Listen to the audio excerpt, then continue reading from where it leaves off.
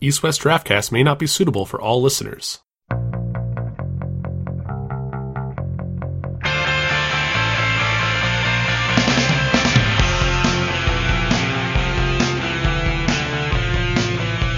Hello, everybody, and welcome to East-West Draftcast. I am Jeff, your co-host. Co-host means two hosts. Second host, Gregington Bear. Gregington Bear.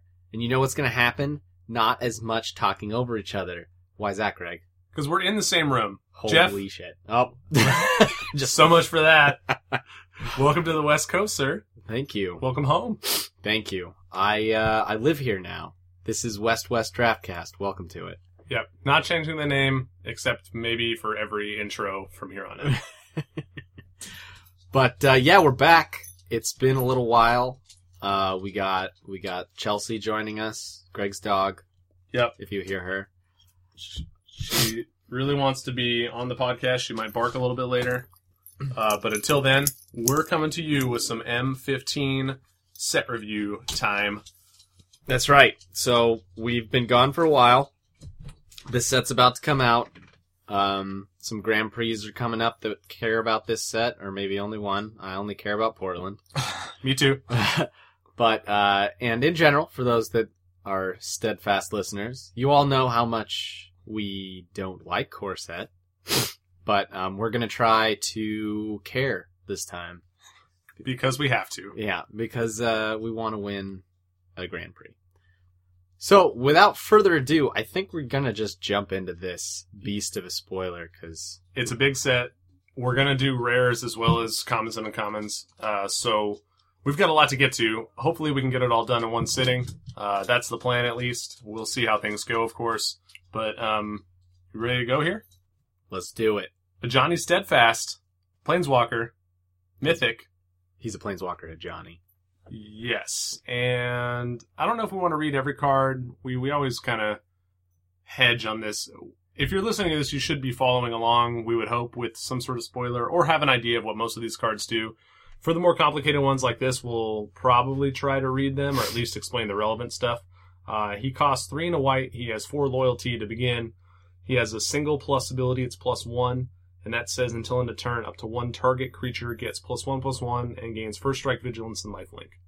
So, I mean, this lets you protect himself by giving your blocker or your attacker vigilance, which also turns it into a blocker. That's assuming the creature lives combat. You don't have to have a creature to activate the ability because it says up to 1 target creature, so that's relevant. Anything you want to say specifically about that ability? It's very Johnny-like. Yeah, I'm not too impressed by it, to be honest. It No. seems pretty okay, but it feels like it's only really going to be good if you're already kind of ahead on board. Yeah, I mean, I haven't been a big fan of a Johnny unless he was multicolored. Because all of the Johnnies require creatures in play to do anything. Yeah, except for Johnny Vengeance, Right. which is the sweetest one. Yeah. His second ability is -2, put a +1/+1 counter on each creature you control, and a loyalty counter on each other planeswalker you control. So, Silly. yeah, it's weird, but I mean, it's an Anthem effect. Now, I think oftentimes the best thing to do with this card is just to run them out there and put a counter on all your dudes. Yep, very similar to the first of Johnny. Half of the Johnnies, it seems. Yeah. And the ultimate is a -7. It says you get an emblem with, if a source would deal damage to you or planeswalker you control, prevent all but one of that damage. So Force field. Force field is pretty sweet. With that said, for limited purposes, I think if you can use the plus ability once or twice and then get a couple Anthem effects with the +1/+1 counters, you'll probably be, doing just fine if the Johnny survives that long. Yeah, I mean, the plus ability kind of reminds me of one of Elspeth's plus abilities. I mean, obviously, it doesn't give it evasion, which is way worse. And it also doesn't make it bigger. Or as big. But the lifelink's a bonus. That's nice. Yeah, lifelink, first strike, vigilance. I mean, that's a really nice combo of abilities, but like anytime you staple kind of 3 keywords like that onto a creature, it's probably going to be good. Yeah. But overall, it's like, as a Planeswalker, it warps the game. It's going to be worth playing every time you're in white, right? Yep. All right, let's keep going. Johnny's Pridemate reprint. This is the grizzly bear that gets bigger whenever you gain life. This set doesn't seem to be as focused as others. where he's been in, as on Lifelink, I should say. Since, but with that said, he is a bear. And Bears are good. Bears are fine.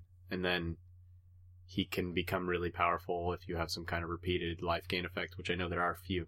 Yeah, there's a 1/1 for 1 that taps the gain of life, so there's a little bit of a combo there if you're willing to play a shitty creature, A really bad card to make this mediocre creature better. Yeah, probably not worth it, but I mean, super playable. Most white decks will want some cards like this, whether it's this one or something else. Right, that's up to you. Next up is another rare Avacyn Guardian Angel, 2 and then triple white. For a legendary creature, it's a 5/4 flying vigilance, so right there you're happy. Yeah. It has 2 activated abilities, neither of which requires a tap. The first one is 1 and a white, prevent all damage that would be dealt to another target creature this turn by sources of the color of your choice. And for 5 and 2 white, you can prevent all damage that would be dealt to target player by sources of the color of your choice. So, I mean, this is pretty aggressively costed if you can afford the triple white. And that first ability is really, really good to just be able to protect your dudes from, any one color of damage. Yeah, it feels kind of 9.5 tails-ish, but much worse. I don't know. At least, I mean, much worse in that the ability is much worse. The ability is much worse, but this card is way bigger creature. Yeah, it's a way bigger creature that flies and destroys. Yeah, I'd be happy if it was just 5 mana, 5/4 flying vigilance. Okay. I mean, it feels very first pickable just because it's a dragon. Yep. You keep getting all the good ones, Jeff. Yes, Battle Mastery. 2 colorless and a white. It's an aura that gives your creature double strike. Yep. Pretty straightforward. Pretty bad. Auras, I think, are pushed a little bit in this set. A little bit. And it might be a trap, but the removal is pretty weak, so I don't know. Overall, auras that don't make your creature bigger, that just give it an ability, I really don't like. Even though the ability kind of makes it bigger in a way, at least makes it power bigger. But it doesn't take it out of the range of a Right. burn spell that would have killed it previously would still kill it when this is on there, which is definitely a big risk. Not only when you're casting it, but even just in subsequent turns. You don't want to get 2 for 1 like that. Yeah, I generally leave a card like this on the sidelines pretty much every time. Yep, me too. Next up is Boomweaver Giant. This is an uncommon. It costs 6 and a white for a giant monk creature. He's a 4/4. And when he enters the battlefield, you can search your graveyard, hand, and or library for an aura card and put it onto the battlefield attached to Boomweaver Giant. Combo! Yeah. Battle Mastery. So, I mean, that's a powerful effect, but for 7 mana, I No. want to just win the game. Mm-hmm. And this does not do that. Mm-mm. So, yeah. Kind of stopped reading after the casting cost. Another winner for Jeff to read up next. Congregate. 3 colorless and white, uncommon instant. Target player gains 2 life for each creature on the battlefield. Just straight up life gain card. Really bad, always. Don't draft them. This one can let you gain an absurd amount of life, and there will be times when siding this card in will be worth it. And there are also times in this format, because there's a bit of a token/convoke sub-theme going on. You will, in theory, have a lot of creatures in a few games, and this can gain you enough life to be worth a card. It's just the circumstances of that are going to be so rare that you're almost always better off just leaving it in the board, at least at first. Yeah, it could turn into a, I guess, Gnaw to the Bone type life gain, where it gains you 20 life or more, but it still doesn't seem worth it. I mean, Gnaw to the Bone was powerful because you got to draw it by milling yourself. Mm-hmm. This doesn't. Didn't have to waste a draw step on actually getting the card into your hand. Right. Next up is Constricting Sliver. This is another uncommon. It's 5 and a white for a 3/3 Sliver. Slivers are back, sort of. This says, Sliver creatures you control have, when this creature enters the battlefield, you may exile target creature an opponent controls until this creature leaves the battlefield. So, 6 mana Banisher Priest. yeah, this is pretty sweet. Yeah. I think this card is very good. I mean, don't worry about the fact that it's a sliver because there are only 5 slivers in the set. 6. There's 6, right? One of them's a rare or a mythic that costs 5 colors. So ostensibly there are only 5, and they're all uncommons. So I mean, basically, it's a 6-mana Banisher Priest that's a 3/3. And that is a good card. Yeah, that's solid. Next card, Dauntless River Marshal. This is part of a cycle. It's a pretty interesting one. 2 mana, colorless and a white for 2/1. It's uncommon as well. And this guy gets +1/+1 as long as you control an island. So it's for white-blue decks. And he also has a blue ability, which is paying 4 to tap creatures. It feels very good because it's a 2-mana 3/2 that has a relevant ability. Although, it's a gold card essentially. Yeah, it's a blue-white card. Don't kid yourself. You can play this in a straight white deck, but all you're getting is a Goblin Piker, and that's not very exciting. It's below the curve for white. So yeah, I do think this card might be a bit of a trap relative to some of the previous cycle of these types of creatures that we got last time. In that, like you said, a 3/2 for 2 is fine, and the ability is nice. Like that's some nice little gravy on top, but it's an expensive ability. You're probably not going to activate it a whole lot of times just because of the loss of tempo you're going to get by using it. True. But if you're late in the game, it'll definitely become very relevant. It's good, but again, it requires you to be white-blue. Devouring Light is up next, and this is a reprint. It's an uncommon as well. It's an instant for 1, a white, and a white. It has Convoke. So is this the first Convoke card we've seen? Yes. So instead of tapping lands or paying mana for this card, you can tap creatures to lower the cost. So you can tap a white creature to reduce the cost by a single white, and you can tap any creature to reduce the cost by a colorless mana. And so that makes this a little harder to play around as an instant. And it says exile target attacking or blocking creature. Right. Yeah, it's unlike the neck snaps that we usually see where your opponent has 4 mana open and they're white. It's like, oh no, I wonder what they have. They could have just 1 mana open and the creatures, and they'll actually have this open, so it's harder to see coming sometimes. Yeah. If you play the format enough, you'll start to understand what tricks your opponent can be representing with what untapped creatures. Totally. But this one is especially hard to play around being in white because white is usually the color that gets vigilance. Right. So that's something to keep in mind. Yeah. And, it's better than pretty much every neck snap there is. It's pretty nice. It's cheaper. Yeah. It has Exiles. a cost reduction. It exiles. Yeah, this card is very good. Next up. Divine Favor reprint. We see this in almost every core set, so I won't go too far into it. It's just an aura that gives +1/+3 and gains you 3 life. This is always possibly playable, but not unplayable, not exciting. Let's move on. Yeah. Next up is Ephemeral Shields. 1 and a white for an instant. It's a common. It also has Convoke, and it says target creature gains indestructible until end of turn. This is not nearly as good as a Johnny's Presence that we got used to playing with in Theros Block. Right. But with that said, it is a trick, and, some decks want that. Yep. First response, we got 3 colorless and a white for an enchantment. It's uncommon. At the beginning of each upkeep, if you lost life last turn, put a 1/1 white soldier token on the battlefield. I don't like this card. Okay, I was just about to ask you, what do you think of this card? Because I don't like it.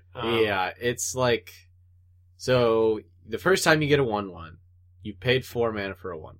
And you've lost life. And you've lost life, yes. The second time, you paid 4 mana for 2 1/1s. You're still not there yet. And you've lost life 2 separate times. Yes. The third time, you've gotten 3 1/1s for your 4 mana, which is about on par for what you should be paying for 4 mana. Now, granted, you've never lost any life, but you've lost life 3 times and are probably close to death. You're probably just losing the game.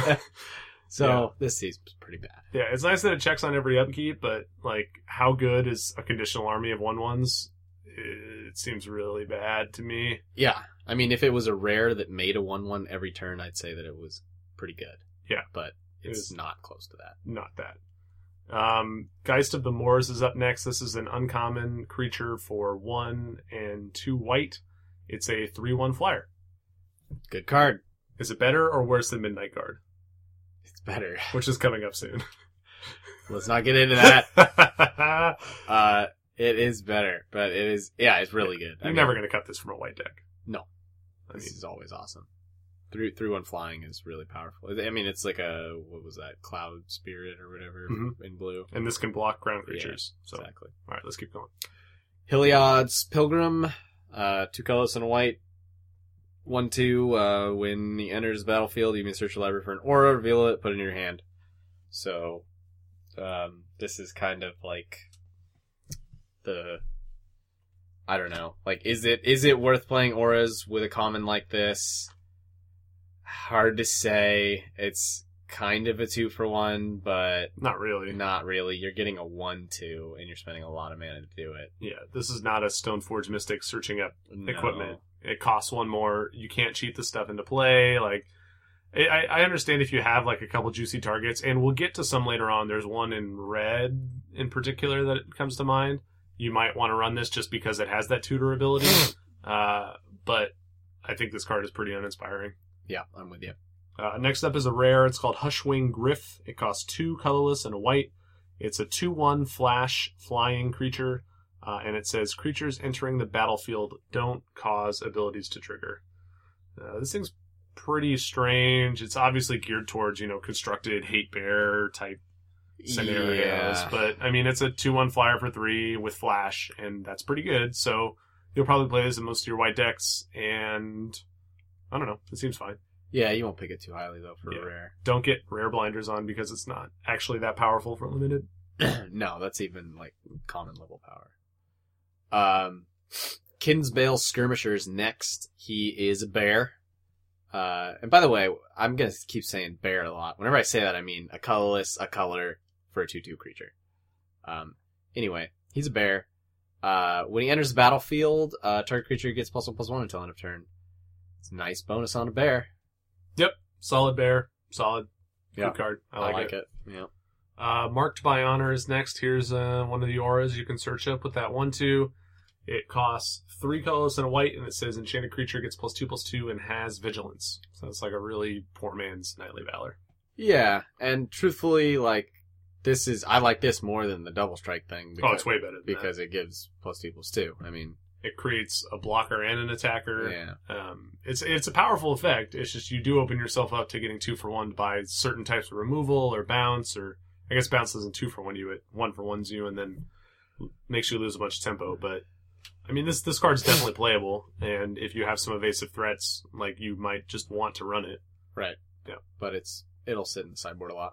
Mm-hmm. We got Mass Calcify, sorcery, 7 mana, reprint, destroy all non-white creatures.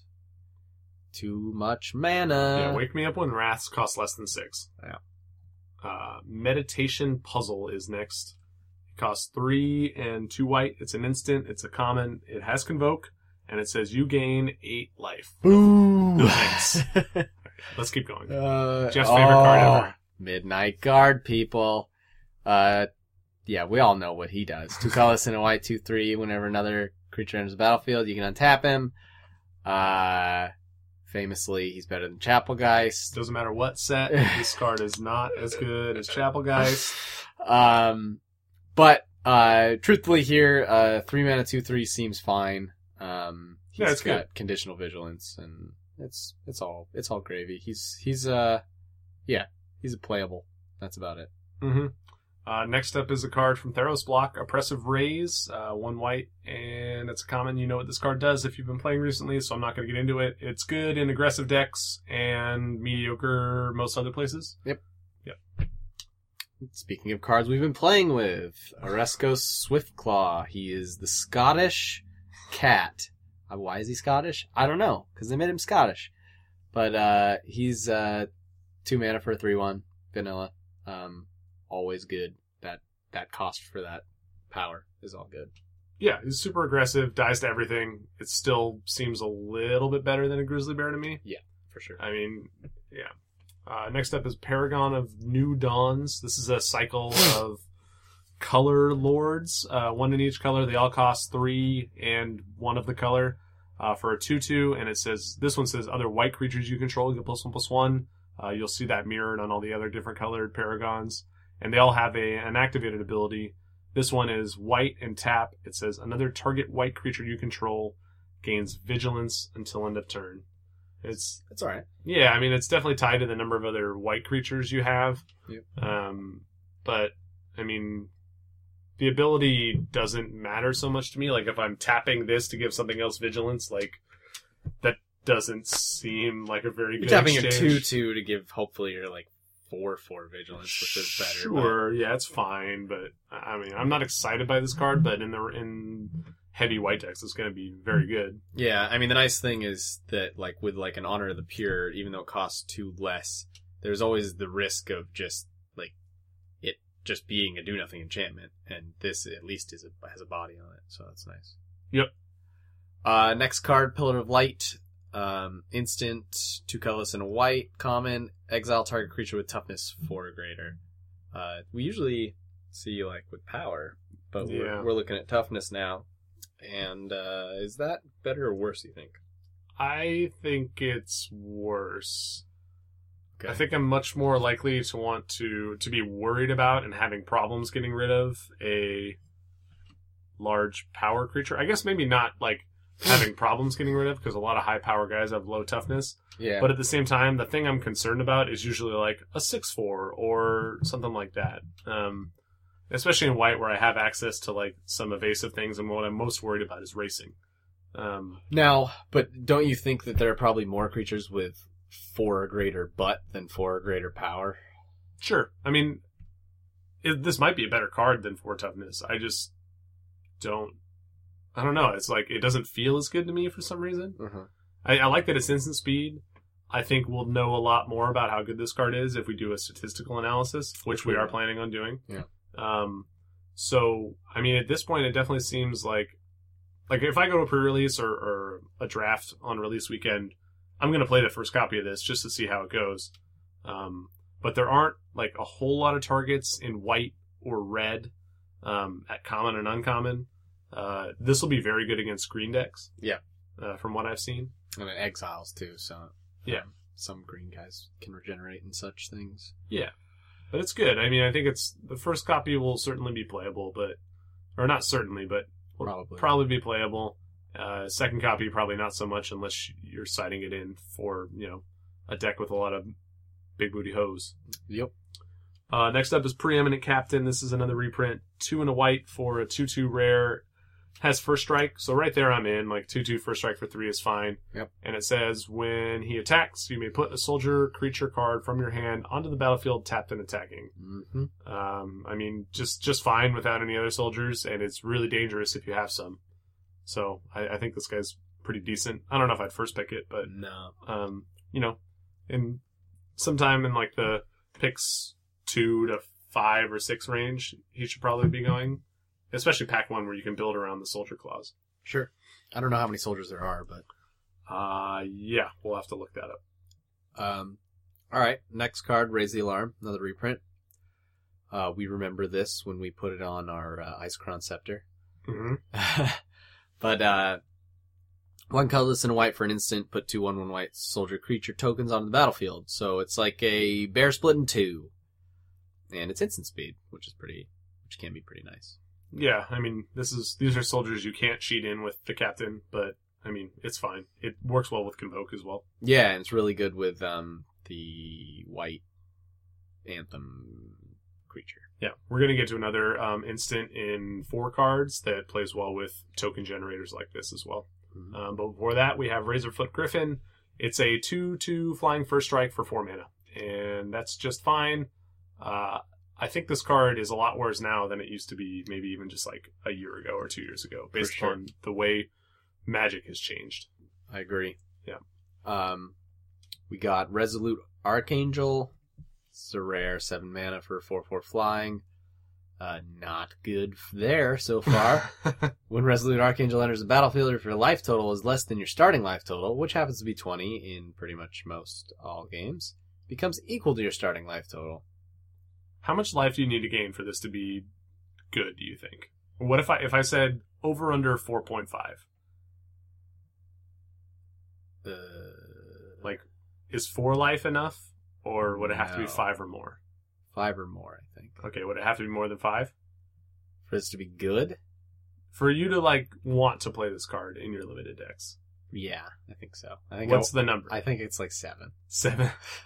Which could happen. I mean, by the time you're at 7 mana, you might be at 13 or lower life. But with that said, like... I mean, it's nice. If you just played, like, a 4-mana spell that gave you business right away, like... Maybe you wouldn't be at 13 or 12 or 10. Right. But it's nice that you're 7 mana, like, big, not quite a dragon. It's an angel. At least stabilizes in a way that it brings your life total back. I don't know. Yeah. It seems okay. I would not highly peg it, though.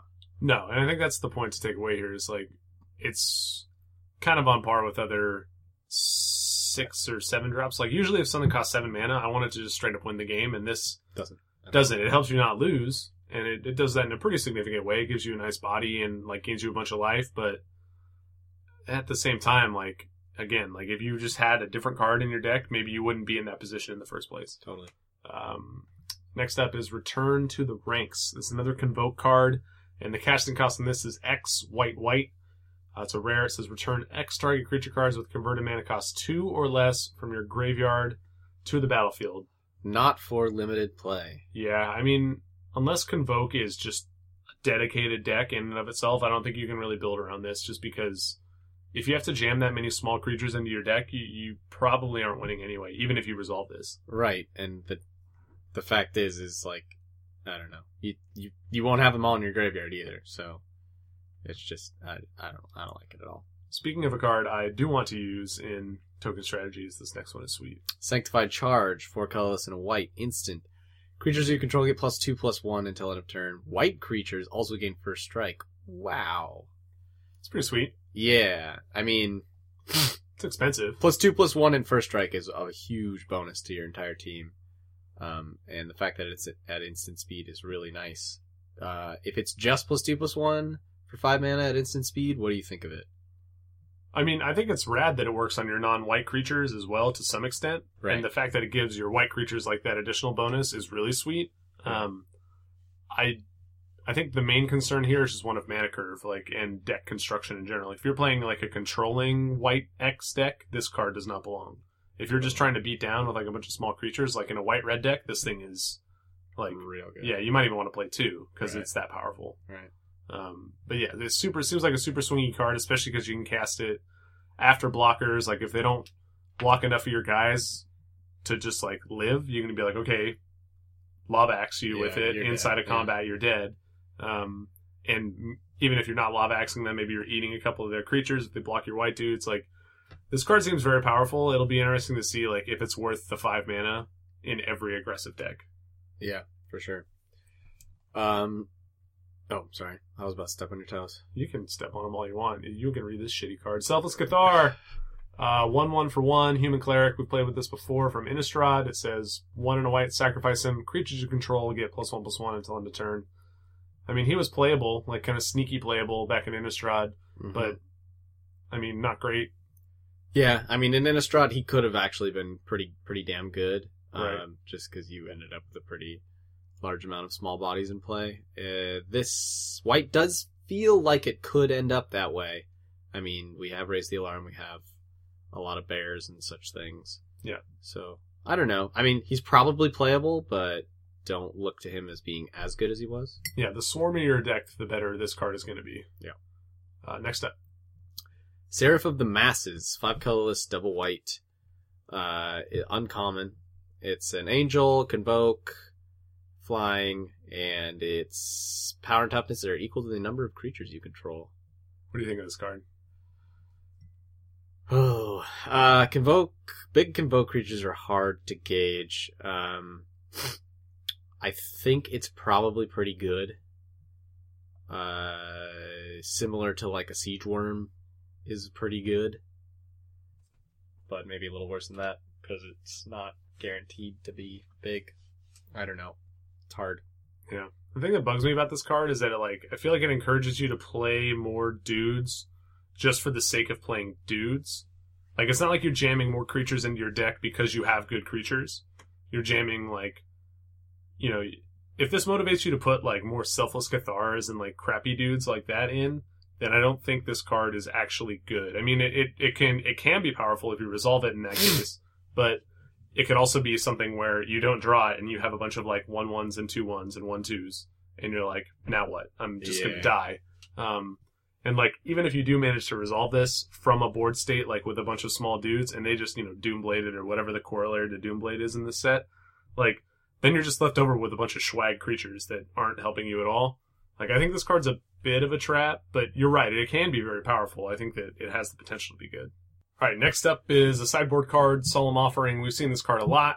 It's 2 and a white, destroy target artifact enchantment, gain some life.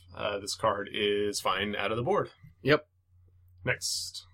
Alright, new kind of Titan-ish cards. We have, first one, Soul of Theros. We have 6 mana, 6/6s, and this guy has Vigilance. So each one of these in this cycle have an ability that costs a certain amount, doesn't require tapping. This one is cost 6. Creatures you control get +2/+2 and gain first strike and lifelink until end of turn, which is ridiculous, absurd. And then the other thing they do is when they're in the graveyard, you can then essentially flash back the creature by exiling it and getting that ability again. Yeah, the +2/+2 first strike and lifelink to your whole team. Mm-hmm. I mean, this one is a lot like a Titan in that you basically have one turn to deal with it, or you probably just lose the game. Yeah, because they're about to attack with a 8/8 life-linking, first striking, Vigilant thing. Why not? Yeah. These cards piss me off a little bit. Yeah, at least they don't have the problem the Titans have where they have some kind of busted ability as soon as they come into play. Before they get to attack, so... Yeah, I mean, the big thing I think you should take away from knowing that these cards are in the set is that they are mythic, so you're not going to see them very often, but if you do see one in, like, Game 1 or Game 2, when you go into the next game or games, you need to at least have some sort of plan on how you could possibly beat this card. And either if that's, like, I need to play super aggressively, like, just so they can't cast it, or I need to save, like, this one, like, the one removal spell I have that can deal with this card, because like I said, it's like, you have a very tiny window to, beat this card before it takes over the game. Yeah, unfortunately, even if you do beat it, it does get the 1 +2/+2 first strike and lifelink out of it. Sure, and... but not with the 6/6 Vigilance on the board. Right. Anyway, these are super powerful, super swingy cards, and if you see them, you should try to side into something if you can to deal with them. And curse the Wizard's designers. Yeah. Well, I mean, again, at least they're mythics. Yeah. Soul Mender is next. This is that card I talked about earlier. It's 1 mana for a 1/1 cleric. You can tap him to gain a life. This card is poop. Bad. Don't play it. Yeah. Spectra Ward. 3 colorless and 2 white. It's a rare. This is an aura. Enchanted creature gets +2/+2 and has protection from all colors. But wait a second. If it had protection from all colors, wouldn't it just fall right off, Greg? Nope. Why not? Because it doesn't. This effect does not remove auras. What? Okay, yeah. So they get pro everything. Well, all colors and make guy big. This is make guy big now. Very powerful. Very Cave Jeff mad. Really powerful card. It's an aura, so like all auras, they're not that great. Yeah, well, if you don't get blown out when you cast this one, you're probably in the clear, because once it has protection from all colors, like, the only thing that's really dealing with it is something that kills the enchantment itself. Right. And those are few or far between. Like, or artifacts, which there aren't any good ones. Yeah, the first thing I did when I saw this card was I went through and I'm like, oh, well, artifact creatures could still block it, and I went and looked through all the artifact creatures, and all the ones that were, like, reasonable possibilities for being able to deal with, like, a creature that had this on it were rares. There was like 1 4/4 artifact creature, but even that's like, if you put this aura on a 3/3, the 4/4 artifact creature ain't doing shit, you know, without more help. So, this card's powerful. I think it might be worth first picking if you build around it and maybe... I don't like first picking it, but I don't like it, but in a core set, yeah, cards like this tend to overperform, I think. Yeah, I think you're right. Well, what's the one, the 4 mana and gives it flying and plus... Oh, yeah, Armored Ascension. Is that what it was? It was like +1/+1 for every planes you control and flying. Oh, I wasn't thinking that one. I was thinking of the Mythic or whatever that was like... Oh, yeah, the ones in the cube. Yeah, that one was so stupid. But that one came back to your hand after the creature died. Right. Anyway, this one seems pretty powerful. But yeah, the main point to take away is don't like run this out there into a bunch of open mana. Mm-hmm. Yep. Next up is Spirit Bonds. This is an enchantment. It's a rare. It costs 1 and a white. It says whenever a non-token creature enters the battlefield under your control, you may pay white. If you do, put a 1/1 white spirit creature token with flying onto the battlefield. And you can then pay 1 and a white and sacrifice a spirit. Target non-spirit creature gains indestructible until end of turn. This card seems insane to me. It seems really good. It seems very, very good. This is a card I would gladly first pick. Yeah. It's like a Burning Vengeance or a Lightning Rift that the special ability you need is playing creatures. Which you're going to do anyway. Yeah, it seems really, really good. And it's insane because then the thing, like the bonus you get from it allows you to protect those creatures you're playing, which is like really powerful. Yeah, it seems, easy first pick, I think. Yeah, I like this card a lot. I will be happy to open it if I do. Yeah. Moving on, Sungrace Pegasus. This is a common 2 mana with colorless and a white for a 1/2 flying lifelink. Poop. I don't like it at all. I think cards like this tend to overperform. Like, I never like them when I look at them. Like, you remember the one from the original Ravnica block that was like a 1/1 flying lifelink for 2? It was like white or black. Yes. And I would never pick the card or play with it, or I shouldn't say never, but I would rarely like pick it in the draft because like, this card's no good. I can find something better than this in the pack. And then people would play it against me, and it's super annoying to play against because it's not quite a 2/2 flyer for 2, but it's not nearly as bad as a 1/2 flyer for 2. Like, that lifelink makes up a lot of ground as far as like being able to race with it, and like, I don't know, you could like this. I'd be much happier enchanting this than enchanting. Oh yeah, like just a 1/2 flyer for 2. Yeah, I think it fills a space in a curve for certain decks, for certain white decks, but I think I want every other creature that costs this in the set over it. Yeah. I mean, again, I'm not saying it's good. I'm just saying, like, as bad as this card may seem to an experienced player, it's probably not that bad. Right. Yeah. Next up is Tireless Missionaries. 4 and a white for a 2/3 common. When it enters the battlefield, you gain 3 life. This is really lackluster, but like somehow still playable. Yeah, just barely. I mean, I don't like it, but you're gonna have to play it sometimes. We got Triplicate Spirits. 4 colorless and 2 white. Convoke. Put 3/1/1 white spirit creature tokens with flying onto the battlefield. Yeah, it's fine. Solid. It's nice that this is a common. Yeah. You can, like, stack them up. Totally. Play a couple of them. Like, the second one is going to be way better than the first one. Right. For those playing online right now and spending a bunch of money to do so, Vintage Masters has, something like this that I can't remember what it's called, but oh yeah, it's got flashback and you tap creatures to flash it back. It reminds me of this quite a bit, and that card's really powerful and it's common. So I don't know, maybe they'll be similar in power level. I don't know. This card seems good to me. Like, I think the white deck is going to want this, and again, the more copies, the better. For sure. 3/1/1 flying creatures is a lot. Like, even if you only convoke this for 1, it's still worth it. Yeah, for sure. Like, 5 mana for 3/1/1 flyers is solid. Yeah. Next up is Wall of Essence. 1 and a white for an uncommon 0/4 defender. Whenever it is dealt combat damage, you gain that much life. This is a really nice control card. It essentially blocks 2 things. Like, you block something, and as long as the wall doesn't die, you gain that life, which ostensibly blocks something else, at least partially. Not really at home in an aggressive deck at all, but still useful. It does something that a lot of walls can't do, which is a lot of the like 0 power walls just are like a soft removal spell for 1 creature. This stops an entire attack. Like, they can't really attack you while this is out unless they have some kind of ridiculous swarm happening. Yeah, especially if you have even just like one other good block where like you have a 2/3 and they have a 2/2. This kind of just shuts down their entire offense. Yeah. With that said, white feels pretty aggressive. Yeah. And so Wall of Essence is probably fairly low on the pick order just because most white decks probably won't be playing this kind of game, but the ones that are will be pretty happy with it. Agreed. Next up. Warden of the Beyond. This is 2 colorless and white for a 2/2. It's an uncommon. It has Vigilance. So 3 mana for 2/2 vigilance passes that, as in it's good enough. Yeah. And then it gets +2/+2 as long as an opponent owns a card in exile. So it's like, might be amazing, might be okay.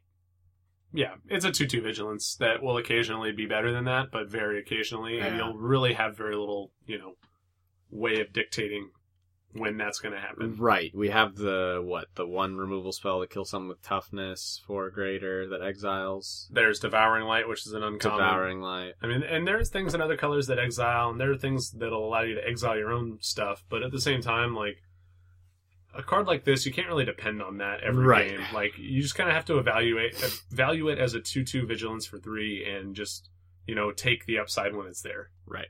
All right, we're on to blue cards. The first one up is another kind of situational card. It's called Aeronaut Tinkerer. It's a 2/3 for 2 and a blue, and it has flying as long as you control an artifact. So there's a small kind of artifact sub-theme floating through the format, mostly in blue.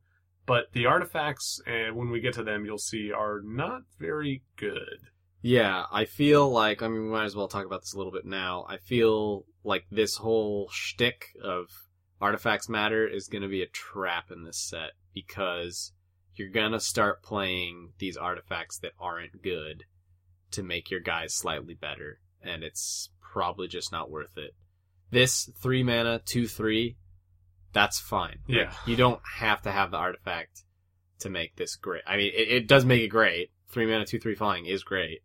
But it's way worse if you're playing a bad artifact to make it great. Yeah, exactly. It then becomes probably worse than the 3 mana, 2/3. So, with some other reasonable card in that artifact slot. Right. Now, of course, if you have a good artifact, this card goes way up in value. Right, but just like the last guy, just like the exile guy, just take your gravy when you randomly get it, but don't plan on it. Yeah.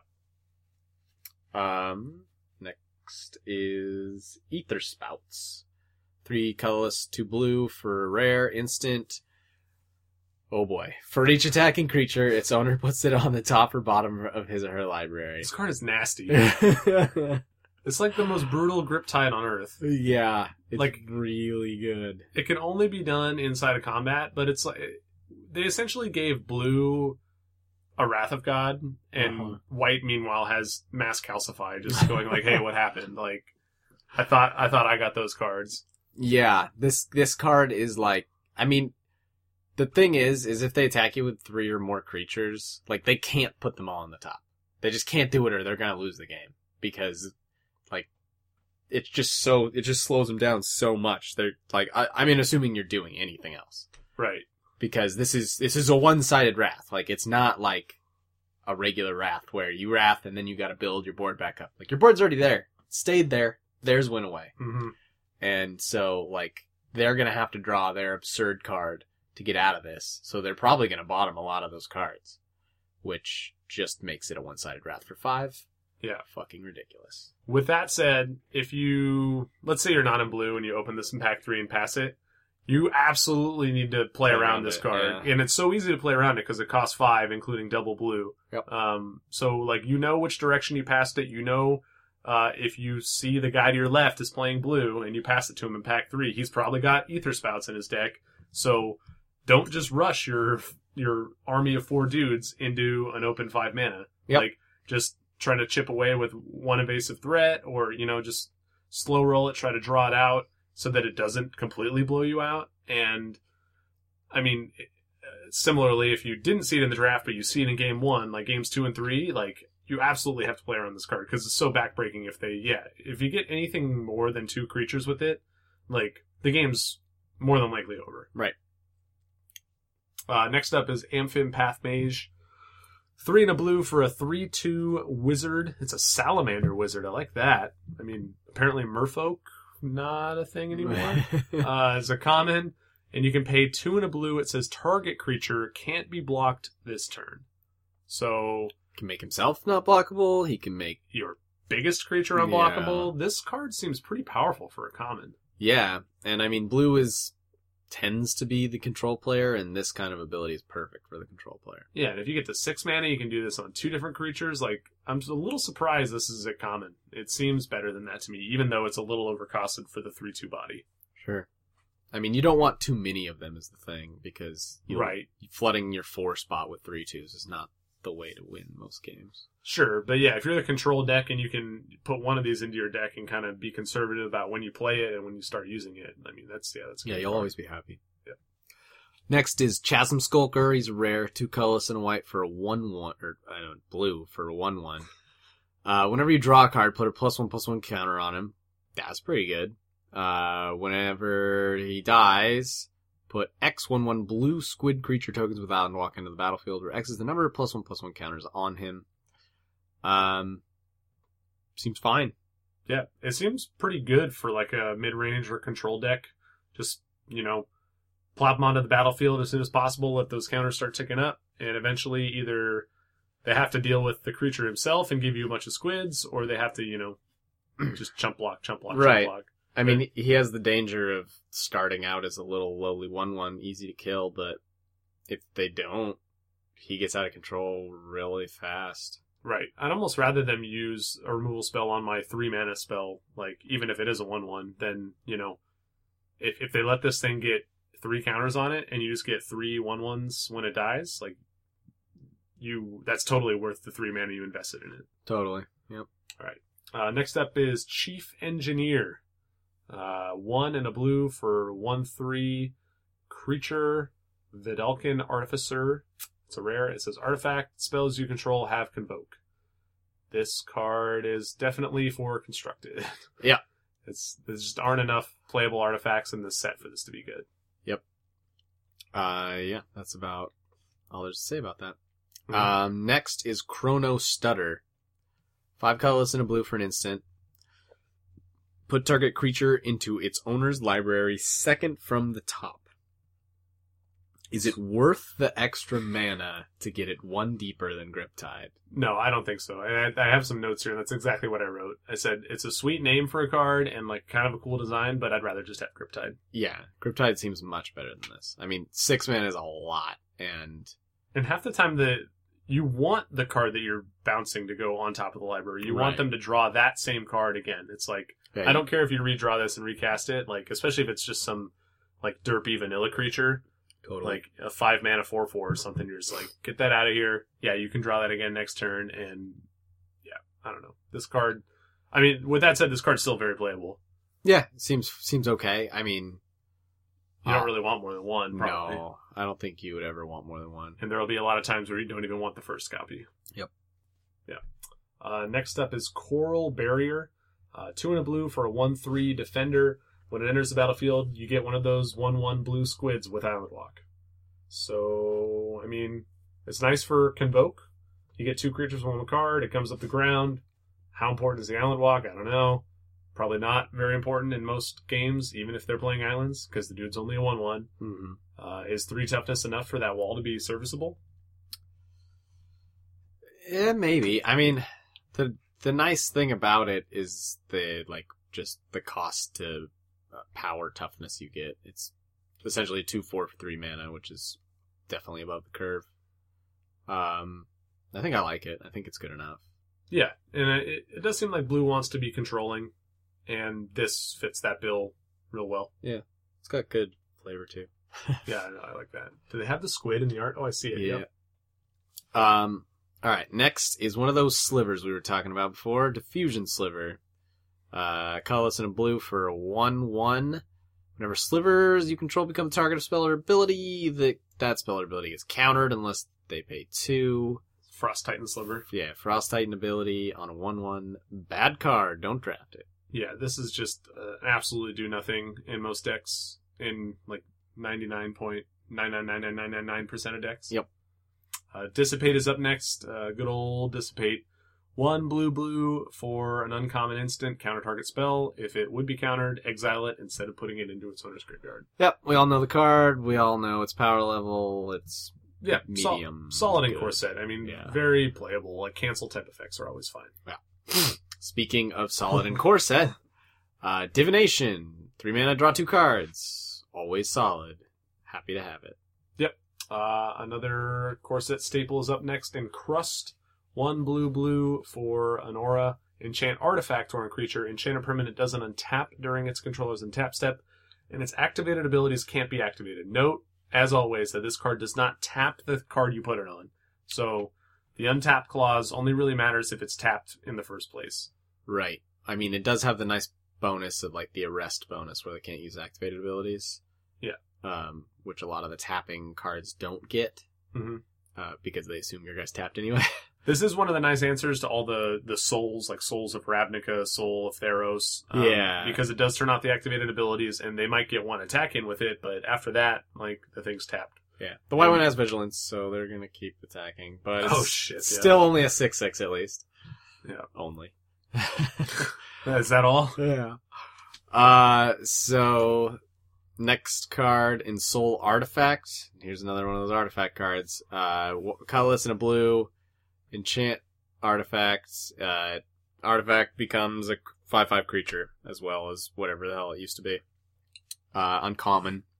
Cool art. There's like a pair of flaming walking scissors walking around. Yeah. Like, chopping shit up, but... I mean, the thing is if this was a common, I could see, like, all those bad artifacts all of a sudden becoming, like, worth playing. If you could build a deck around in Soul Artifact. But you can't. Because a 2 mana, essentially, if you could play a 1-mana artifact or a 0-mana artifact, hello Ornithopter, and then on turn 2 start attacking with a 5/5, like, that's a really busted start. Yeah, that's like an ordeal level beginning, if not better. Not better, yeah. So, I mean, but this is an uncommon. You'll probably only see one in a draft, and it's just not worth building a deck around it.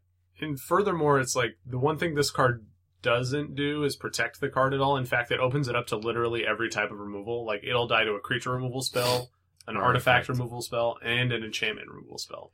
Like, every single one of those will just deal with this card, and that's why I don't like it. Yeah, that's fair. Frost Lynx is next. It's 2 and a blue for a 2/2 elemental cat at common. When it enters the battlefield, tap target creature an opponent controls. That creature doesn't untap during its controller's next untap step. So it's kind of a fixed mana war.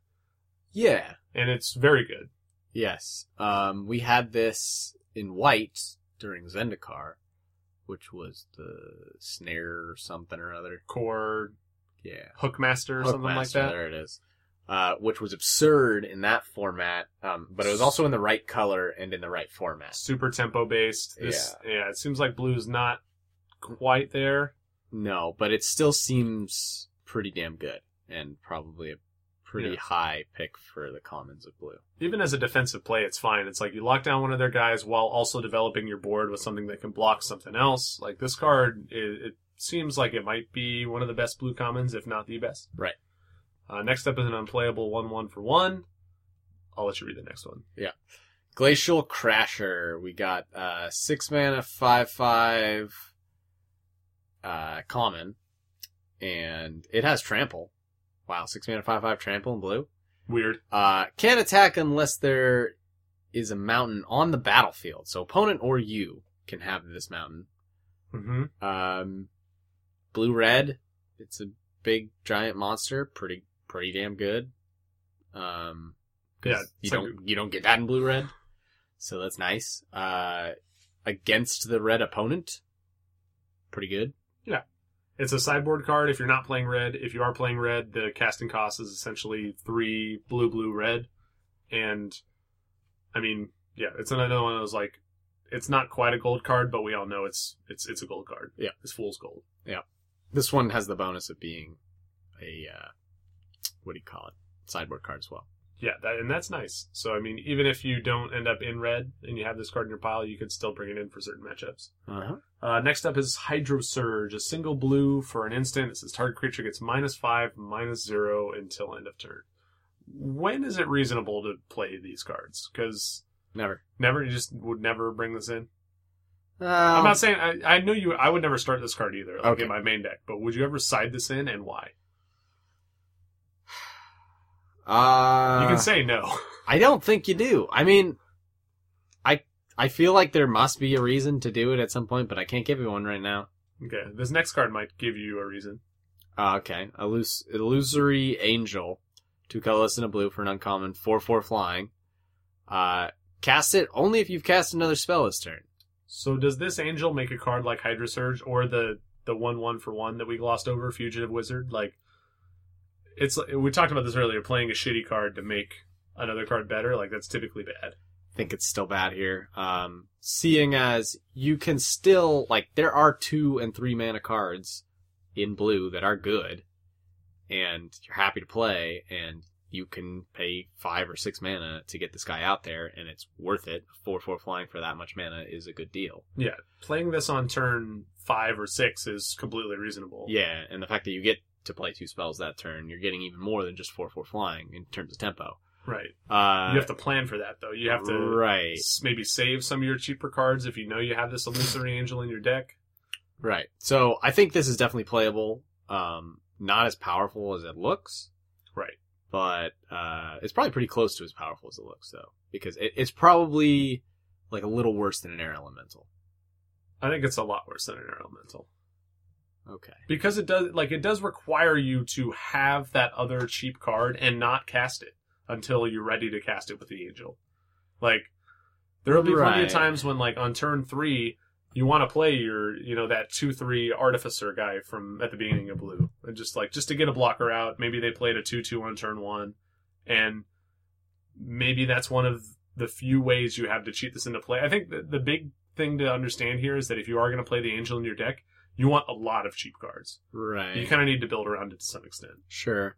And I mean, in a general limited Magic deck, most of your deck should be 3 or less mana, I would say. Or at least half your deck should be 3 or less mana. Yeah, I think maybe like 2/5 or 2/5, huh? I think it should be half. Half? Okay. I would say half for a solid curve. I think some decks can skew more towards the 4s. Yeah, sure. If it's a control-y-ish format with, And that's where this card is not good. Right. That's what I'm saying. Yes. It's like, this card looks very powerful, but I think it requires a certain type of deck to be that powerful. And this is a super interesting design. I like it a lot, actually. Yeah, I like it as well. Next up is Into the Void. It's 3 and a blue for a sorcery. It says return up to 2 creatures to their owner's hands. Yeah, I like this card. Take me to Tempo Town. Yep, really good. We've seen it before. It's awesome. Yep, and you can always, save one of your own dudes from under a removal spell and bounce something of your opponent's. Yep.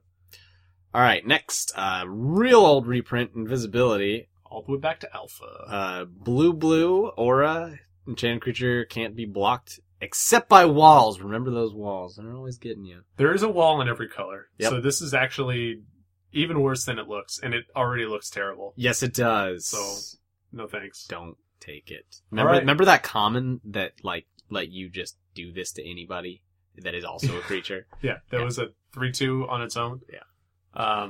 Next up is our second Planeswalker, the new Jace. Jace the Living Guild Pact. 2 blue. It must be just as good as Jace the Mind Sculptor, right? 5 loyalty. Oh, it must be even better.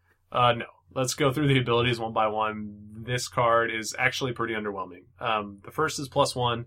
Look at the top 2 cards of your library. Put one of them into the graveyard. Thoughts, Jeff? Not good in limited. I mean, it's essentially Scry 1 or Scry 2, I guess. Kind of. Scry 1.5. It's like, what if you want both cards? Right. What if you don't want either? Either, yeah. It's more like a Scry 1 even. Yeah, it's like Scry half a card almost. And like, if you have something to do with the graveyard, like if you're blue-black and you can actually abuse that, maybe that goes up in value, but at the same time, like, you're not going to pick this card for that reason. No. Second ability, -3. Just like Jace the Mind Sculptor, right? Return another target non-land permanent to its owner's hand. So you pay more loyalty, you can bounce you can bounce a creature, you can bounce an enchantment, an artifact. Yeah, I could bounce the aura on the creature. That's what I'm going to do. Sure, but I mean, -3 is a lot. -3 is a lot. If you play this and then just take it down immediately, you're going from 5 to 2, which means if you want Jace to do anything the next turn, it's only going to be the plus ability. Which does nothing.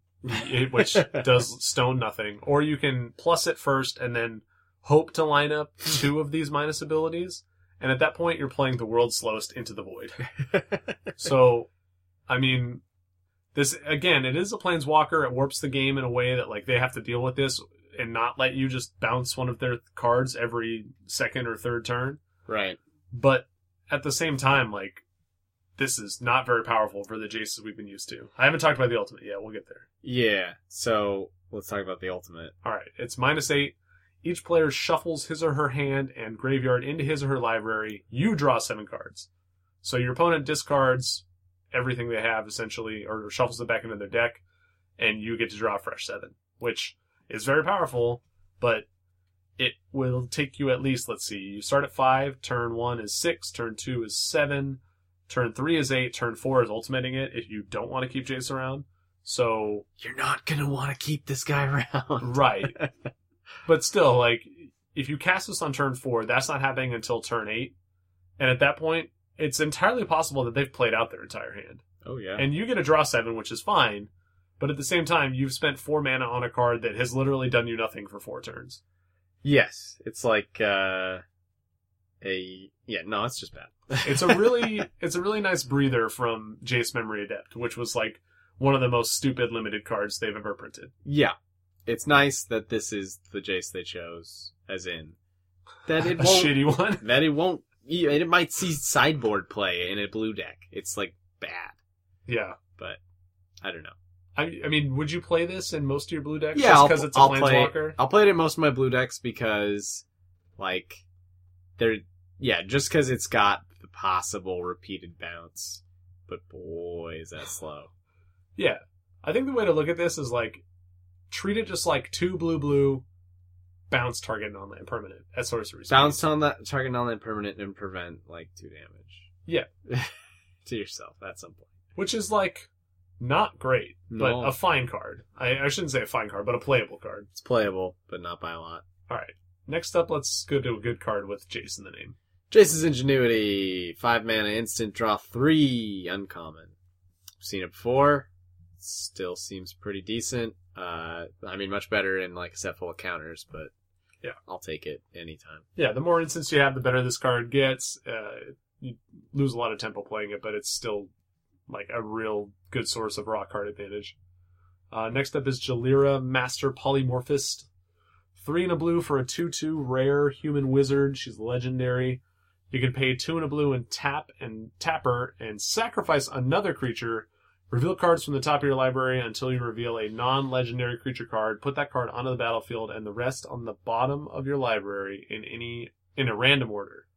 So, I don't know. I think the thing I like most about this card is that it can protect your dudes from removal, but even that requires you to leave 3 blue up all the time, which seems a little loose. Yep. Seems pretty mediocre. 4 mana 2/2s should do a little bit more, I think, at the rare slot. Yep. Jerubai, Marklar.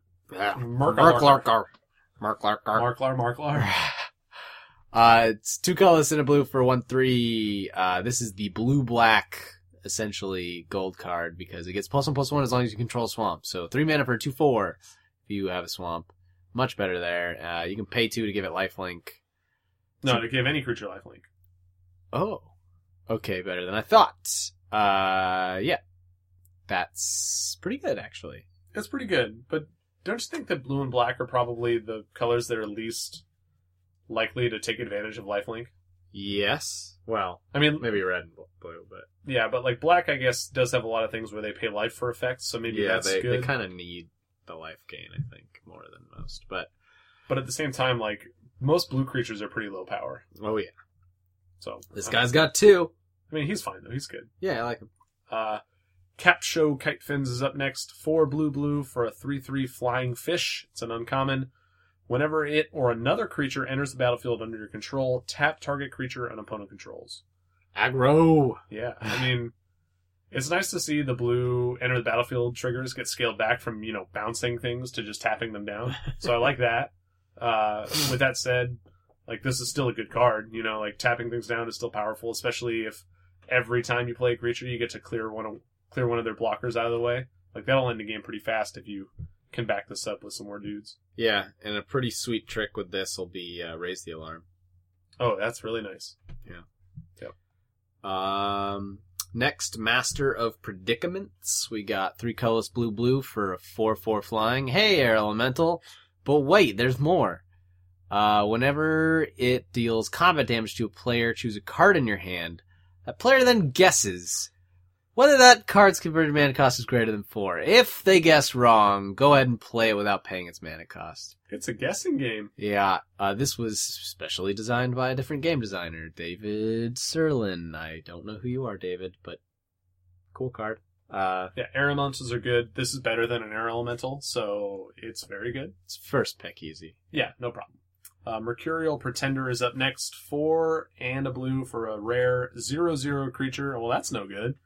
You may have Mercurial Pretender enter the battlefield as a copy of any creature you control, except it gains 2 blue. Return this creature to its owner's hand.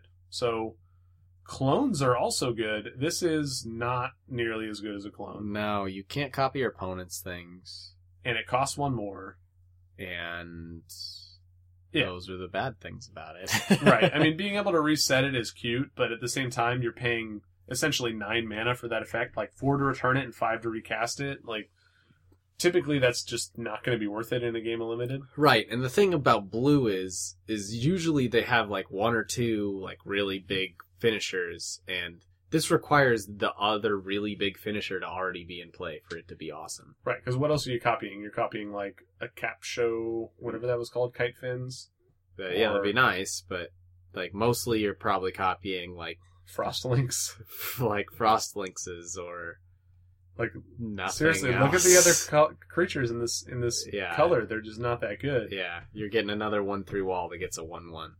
Yeah, and so I mean, this is if you're expecting this to be clone, you're doing it wrong. This is not nearly as good as clone. Yep. Military Intelligence, colorless and a blue. It's an enchantment. It's uncommon. Whenever you attack with 2 or more creatures, go ahead and draw a card.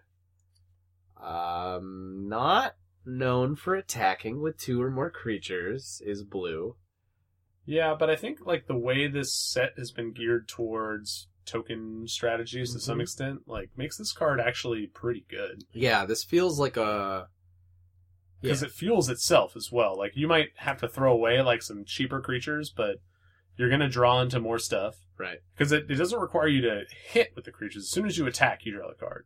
Right. And blue is also the color of evasive dudes, which means like you're even more likely to be able to attack over and over again. So I don't know. I think this card's fine. I don't know if I pick it highly, but if I had a deck that could use it, I would enjoy playing it. Yeah. Mind Sculpt, 1 and a blue sorcery. Target opponent mills 7 cards. No. Negate. Well, this has been prevented a million times. Counter target non-creature spell. Pretty much sideboard only. Yeah. I mean, I don't mind starting the first copy of this card if I'm stretching for playables. Yeah. Like, I'd rather play this than a Hydro Surge. Sure. But, yeah, it's better out of the board. Yep. Nimbus of the Isles is next. 4 and a blue, for a common 3/3 flying elemental. This is like the epitome of a solid card. Yeah. Just like Vanilla Flyer that's big enough to matter. Yep. Pretty much at all points of the game that you can cast it. So, moving on. Paragon of Gathering Mists. This is the blue... Paragon? Freaking try to call him something else. His ability, so he gives all your guys +1/+1. All your blue guys. His ability is another blue creature gains flying when you tap a blue and tap him. Better than the Vigilant one, I believe. I don't know. Well, I guess maybe a lot of your blue cards are already flying. That's what I'm thinking. Yeah. And blue also has fewer creatures than white, so like the Anthem effect is worse here. I think this Probably might be the weakest one. The weakest of all the Paragons, to be honest. Fair, yeah. Peel from Reality is next. 1 and a blue for an instant. Return target creature you control and target creature you don't control to their owner's hands. So, I actually looked this up. The other blue cards with Enter the Battlefield effects are Coral Barrier, Frost Links, and Cap Show Kite Fins. That's it. That includes rares, I'm pretty sure. Yeah, but that's... Two of those are common. Yep. Which is nice. And that's also not the only use of the card. Totally. But if you can abuse those Enter the Battlefield triggers, that's nice. Typically, what's more common is you'll try to return something that's going to die anyway and bounce one of their guys. Just the flexibility to do either of those things makes this card okay. But with that said, it's not an auto include. Yeah. Or you'll try to cheat and play it when you have no creatures out and try to convince your opponent that it's legal to do so. Has that happened to you? Yes. And in Tampa. Oh boy. I hate that guy. He knew how the card worked too. He was just trying to cheat. Yeah, I hate that. Anyway, Polymorphous Jests. 1 colorless, 2 blue, rare instant. Until end of turn, each creature target player controls loses all abilities and becomes a blue frog with base power and toughness 1/1. Yep. It's interesting how they've changed the wording on that to say base toughness, power Yeah. toughness. That is interesting. With that said, blue apparently gets 2 Wrath of God effects. Pretty much. I mean, They both work inside of combat, but still, like, this one's probably a little worse than the other, but yeah. still pretty damn powerful. And as long as you have some dudes in play, like, all their dudes are dying. Well, yeah, like, if you attack, and even if they make blocks to, like, not even blocks to kill your guys, but blocks to, like, you know, just bounce your creatures off of theirs. Like, I'm going to block this with a wall, and I'm going to block this with another wall. Like, you just eat their dudes with this card. It might be a bit of a trap, but at the same time, like, it is really powerful. I think it's good. I do too. A high pick. I'm skeptical because I really don't understand why they would print 2 such awesome, like, blue They're rares. I don't know. wrathy effects. Like, Wrath of God style effects. I mean, again, it's not quite Wrath of God because you have to use combat to make those things work, but yeah. Geez, it's surprising to me. Yeah. It's not like blue needed help to be good. No. Next up is Quickling. 1 and a blue for a 2/2 flash flying fairy rogue, and you might think, hey, that's a really good deal. And that's because there's a drawback. It says, when Quickling enters the battlefield, sacrifice it unless you return another creature you control to its owner's hand. So, not always a drawback. No, like we talked about with Peel from Reality. Right. With Peel, yeah, so save a creature, get a sweet flyer. Pretty nice. Yeah, I like this card a lot. Mm-hmm. Yeah, it seems solid. They've printed cards like this before, like Silver Coat Lion, Yep. or is that what That's it was it. called? Yeah. And they were very decent in Limited, and you just have to basically treat them as spells that leave a body behind. Yep. Yeah. Research Assistant, colorless and blue for a 1/3 human wizard. He's common. Pay 4 to draw a card, then discard a card. That ability might sound like, wow, I'm paying that much for my friggin' looter to do that. But this looter's a 1/3. So, playable, but not good. Yeah, at least he can potentially block and still live to loot, but I do think this card is a trap for people who tend to like looters. Yes. Well, it's not even close to a looter. No, it's like Looter is much, generally much the worse. best blue common. This is at the bottom of the blue commons. Yeah, you do not want to spend your entire turn just to loot. That is typically not worth it. Soul of Ravnica is next. It's the 6/6 for 6. This one has flying, so you're already in. And for 7 mana, 5 and 2 blue, you can draw a card for each color among permanents you control. Weird. That will typically be 2 cards. Yeah. And he can exile himself from the graveyard to do that same effect for the same mana cost. So the reason you play this is because it's 6/6 flying for 6. That's just insanity right there in Limited. Yep. Better than a dragon. Right. If you draw 2 cards off of this once, you're doing real good. And if you do it another time, you take up your whole turn to draw those cards, so it's not actually that awesome. What's awesome about this card is just the body. The hit is a 6/6 flying. Yeah. For 6, wow. Statute of Denial. 4 mana for an instant common. Counter target spell. If you control a blue creature, draw a card. Then discard a card. Light years worse than Dismiss. So much worse. Yeah, it's like, oh, they reprinted Dismissal almost. Nope. Nope. This is a bad counterspell. Yeah. That said, there'll probably still be like some slow, dirtily decks and sealed pools where I'll think about playing this. Yeah. Stormtide Leviathan is next. This is a reprint. 5 and triple blue for an 8/8 island walk. All lands are islands in addition to their other types. Creatures without flying or island walk can't attack, so it's an 8 mana spell that wins the game. Hit the snooze button and wake me up tomorrow. Turn 2 Frog, colorless and blue, instant, uncommon. Until end of turn, target creature loses all abilities, becomes a blue frog. Base power on top is 1/1. It's a little version of the one that costs 3 mana. Polymorphist's Jest. Yeah, much worse than that. Yeah, but still a good little trick for a blue deck. Yeah, fine trick. Not a high pick, but it's playable. Like if you're in a blue-green deck, this is your removal spell. For sure. Next up is Void Snare. This is an unsummon at sorcery speed that can return any non-land permanent. This is a pretty good tempo play. Yeah. I still like unsummon more. Oh, yeah. It's fine.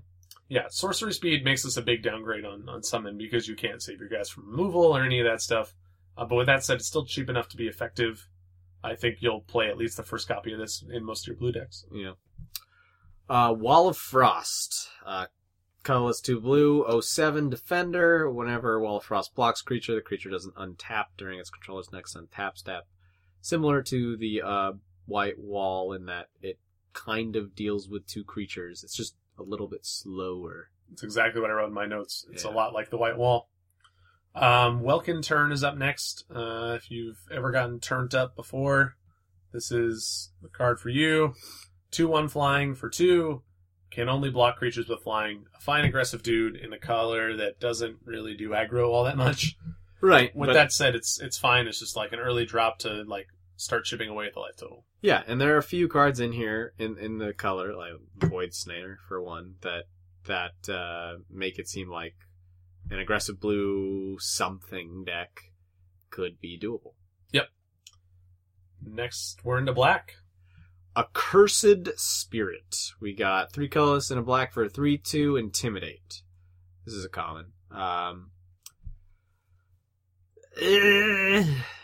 There's a small artifact sub-theme. Yeah. So this card gets slightly worse because of that. Worse. But again, we talked about how those artifact creatures aren't actually Not very that good. Yeah, but people will still play them because they are a trap.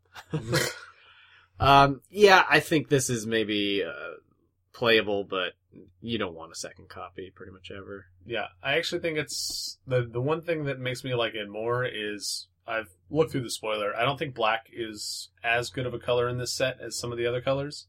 So it might be a little underdrafted, meaning that the Intimidate is going to be more relevant against, the people not playing black. Sure. Black Cat is next.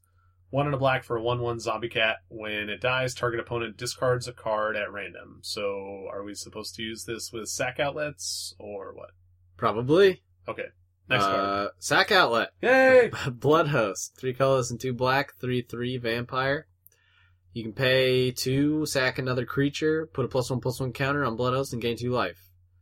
Works well with Black Cat. Do you really want to sacrifice creatures just to grow this guy incrementally and gain life? Rarely. Yeah. If they're gonna die anyway. Yep. But if they were gonna die, they were probably better than Blood Host, so you're kind of bummed. Correct. Carrion Crow is up next. 2 and a black for a 2/2 flying zombie bird. It enters the battlefield tapped. So, I mean... Pretty good. Yeah, this type of creature rarely blocks anyway, so that's not really a drawback in my mind. No. Not really at all. Usually this version of this card is a 2/1 in black. Yeah. So it's nice to get the little toughness boost. I like it. Yeah, I like this card too. Caustic Tar. We got 4 colorless and 2 black for an aura. That's uncommon. It enchants lands. And the enchanted land has tap it. Target player loses 3 life. It's a big chunk of life. Yeah, it's a clock for sure. This feels pretty awesome as a finisher in a control deck. I don't know. I mean, you'll never probably want a second copy, Nope. and... I mean, it's an uncommon, so you don't really have to worry about that. It requires a very specific deck to work, though. Yeah, it doesn't affect the board at all when you play it, and so, I mean, it kind of just means you need to have the game kind of in hand already by the time you play this. Right, just a good way to close it out pretty fast. So I'm thinking, like, at that point, like, most 6-drops might do that anyway. Right. The advantage of this card is that it's a lot harder to deal with from your opponent. They either have to have enchantment removal or land removal to take away that clock. Yeah, which is pretty rare. Yeah, which is not going to happen that often. So if your deck is that controlling, this card can be a good finisher. With that said, like, most decks are not necessarily going to have that every game. Yeah. I mean, the nice thing is that you should be able to pick this up on the wheel as a finisher. It's a super interesting card in that regard, where, like, in some cases, it's going to be the best card you could possibly draw, and in other cases, it's going to just do absolutely nothing. Yeah. Child of Night is up next. This is a core set staple, 2 mana for a 2/1 lifelink. This is a great little Goblin Piker, Grizzly Bear type card. Yeah, it's always good. Covenant of Blood, 7 mana, 6 colorless and black. Convoke, that's better. Covenant of Blood deals 4 damage to target creature or player, and you gain 4 life. I like this card. Yeah, it's a decent enough removal spell. It's nice that it can go to the dome. Yeah, that's the big thing that I really like about it. You're not going to reliably cast this without convoking it, though, so it doesn't really fit into aggressive decks. No. Like, you kind of have to leave cards back, like creatures, to cast this. It is sorcery speed, which is pretty awkward in that, like, you have to tap the creatures on your turn and pay mana for this. But with that said, like, it's like it gets you some of that tempo back by gaining you 4 life. It can kill a dude. Yeah, for controlling decks, this card seems fine. Sweet. Crippling Blight is up next. It's an aura for a single black. Enchanted creature gets -1/-1 and can't block. This is like one of my favorite kind of picks, like late available picks for limited. Like, they always go late, and it seems like in this set there are plenty of targets for the -1/-1. I like this card. Yeah, it's quite good. It's half a pacifism. Right, half a path. God damn. We're professionals. Half a pacifism. But the thing is you gotta be building some kind of aggressive strategy for this to be great. Which is probably doable in black, but... Or you just bring it out of the board against an aggressive deck with a lot of X1s. Sure. So it's got a home in multiple places, and that's kind of why I like it. Yeah. Next up, Cruel Sadist. This is 1 black. It's a rare human assassin. 1/1. Pay a black and tap it. Pay a life. Put a +1/+1 counter on it. Alright. Grow it. That's nice. Pay 2 black and a black, 2 colorless and a black, tap it. Remove X +1/+1 counters from it, and it deals X damage to target creature. This, as far as I know, is the very first Magic card ever designed by a Santa Cruz native. Edmund McMillan is the person who designed this card. He's Super Meat Boy guy. Yeah, that's pretty cool. It is cool. And it's a cool card. I mean, I think it's quite good. Just growing it. I mean, without the second ability, it's just... Yeah. It gets big fast. If it's not good, it's at least decent. Yep. You know, just kind of, what's that? Steel Observer? Steel... Overseer? Yeah. Like, you pay life and mana to do it, but, like, to slowly grow something up and then threaten that, you know, burn spell to a creature seems pretty sweet. Yep. Next up, Endless Obedience. 4 black for an uncommon sorcery. It has Convoke. It says put target creature card from a graveyard onto the battlefield under your control. So it's nice that you can target your opponent's graveyard in addition to your own. But if you're tapping some number of creatures to convoke this, you're probably on a pretty stabilized board. I mean, at that point, again, it runs into that question of, would another 6-drop or even like a 5-drop creature be better than this?